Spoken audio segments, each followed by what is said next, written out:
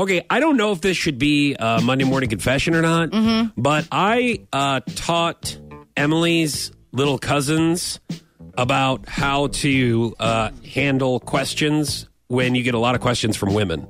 When they get later on, well, not even later on, like in any part of life. Now, they're twins. Yeah, we start at a young age. Yeah, they're twins. I believe they're in 4th or 5th grade. Oh, my God, how cute. And we were at a lunch yesterday, a family get-together and a lunch.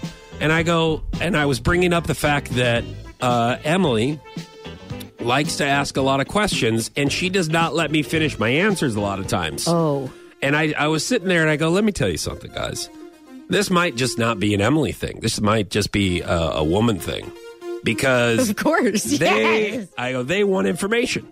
You know what? Women. If you don't give them information quick enough, they want more information. That's and if right. you're not answering the questions that they like the answers to, then they will ask you different questions to get that information. Yes. So I said, hey, why don't we just role play for a second? Which Emily didn't like that. She goes, excuse me, what's going on over here? I don't like you saying role play, and then the twin boys over here, like, what's going on here? Right.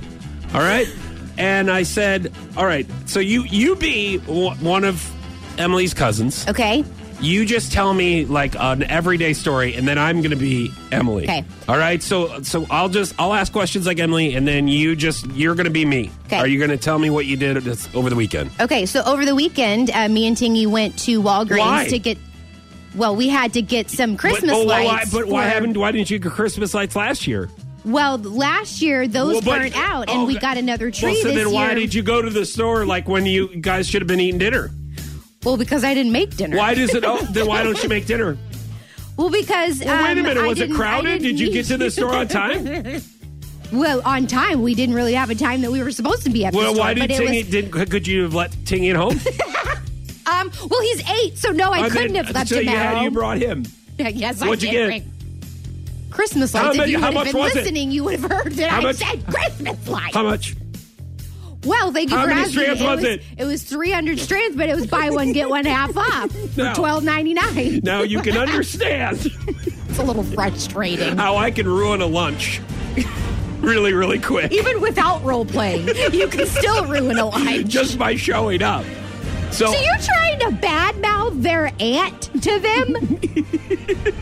That's so rude. No, it wasn't rude. I was just saying. I don't think it was rude. I was helping them. I was helping them in life. To understand women? Understand that, like, you're not going to be able to get your answers out. And they're going to be the wrong answers.